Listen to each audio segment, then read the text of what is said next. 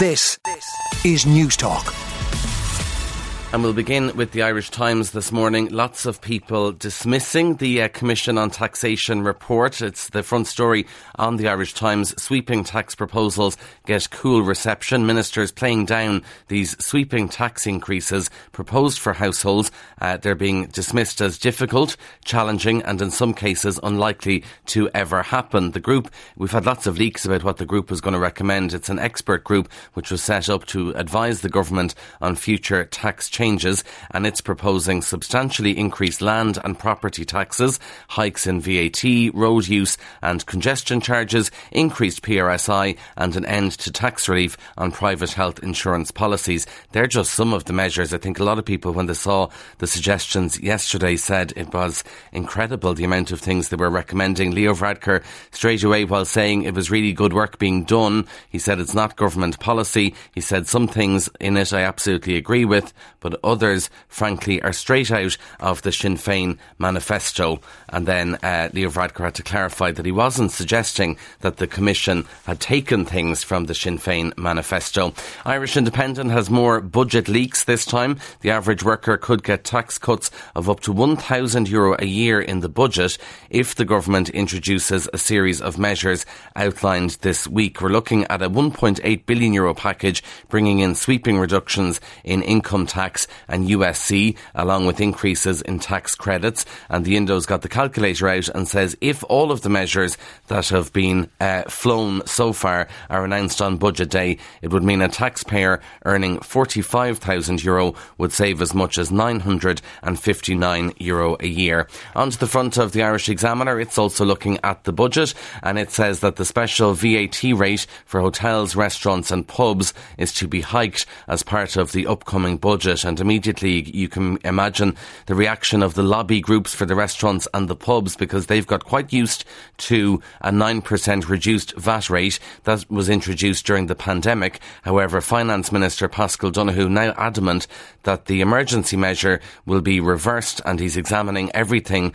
up to a full return to the 13.5% rate. And as I say, you would assume the lobby groups will be out quick this morning to say we can't cope if it's going to go from 9% to 13.5% if they're facing rising cost of energy and the cost of doing business. Speaking of money, by the way, on the front of the Examiner, very comfortable stay on couch for €50 a night. This is a leather couch in a spacious and serene Dublin living room, is available to rent for €50 a night, but one reviewer on Airbnb has cautioned that interested parties must not mind noise. The listing, by the way, on Airbnb is by the same man who had a tent available for rent earlier this week at the back of the same property. If you want to sleep on the couch for €50 a night, you're promised access to a kitchen, toilets, showers and a towel.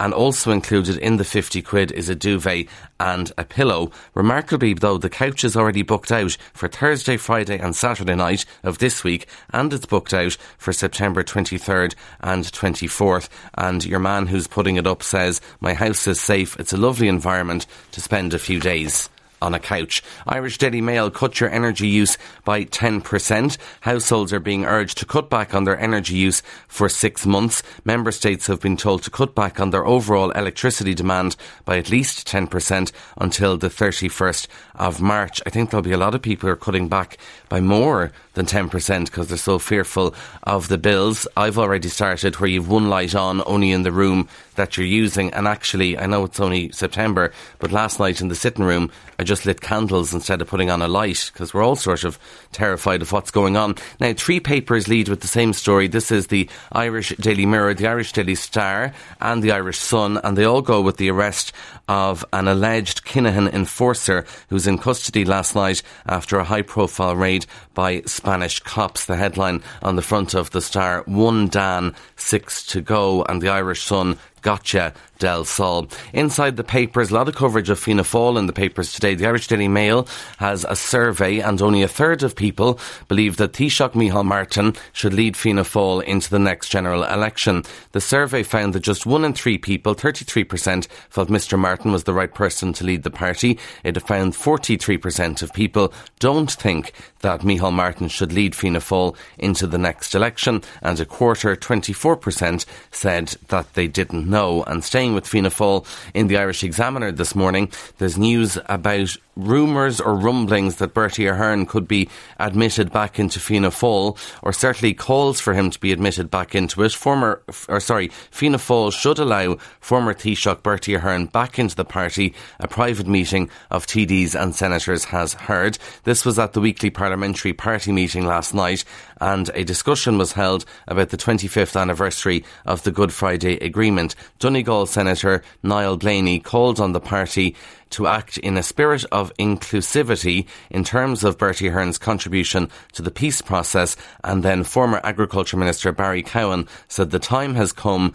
to readmit Mr Ahern to the party. The next question will be, does he want to be allowed back into Fianna Fáil? One would suspect he probably does.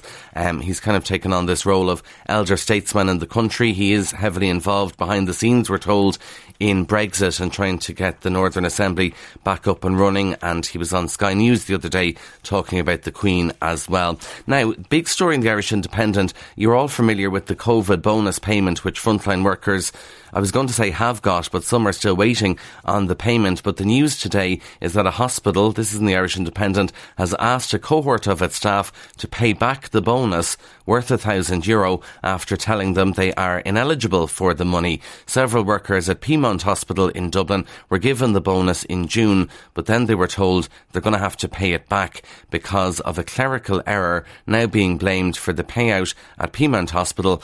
And the hospital, apparently, according to the Irish Independent, they've been trying to get queries answered, but they haven't had a reply as of yet as to how many staff or payments were involved, how much money was involved. But people are going to have to start giving back their €1,000, it would seem.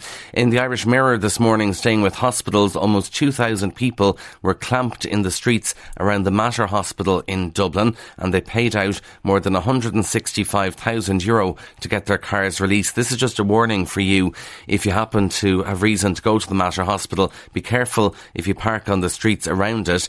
The figures are based on 22 streets directly around the Mater Hospital, and residents who live in the area have permits. So the suggestion would be that the other people parking there were using the hospital getting clamped. And if you're to park at the hospital itself, it's the hourly parking fees change from around €1.80 to €3.50 on the streets. So essentially it's a lot of money involved if you want to park there, but certainly a lot more money if you get clamped, so be careful. Final story for you comes from the Irish Daily Star this morning, and on the face of it, it's, quite depressing that people don't have the money to buy clothes, but it is nice to hear that people are repurposing old clothes, because Irish people are trying to repair old clothes rather than buying them new. This is a study by Revolut, which looked at spending in August, and it shows how shoppers are cutting back where they can. The number of people shopping at second-hand stores is up 60%, and 38% more people are spending at clothing rental stores where they rent out clothes for a night out or a big event, and there was a 23% rise in the number of people spending at dry cleaners, and 15% more are spending money at tailors as more and more people look to take better care and mend what clothes they already have. As I say, obviously disappointing that people don't have the money to buy new clothes, but it is nice to see that we are repurposing, refashioning clothes, and a lot of people are worried about fast fashion. There's one way of overcoming fast fashion: head off to the tailors and alter it, or give it a go yourself. Anyway, those are the stories making the headlines in today's papers. Now, still to come, we'll hear a warning from charities that they are risking leaving thousands of people without access to vital services. On 106 to 108 FM and Newstalk.com. This is Newstalk.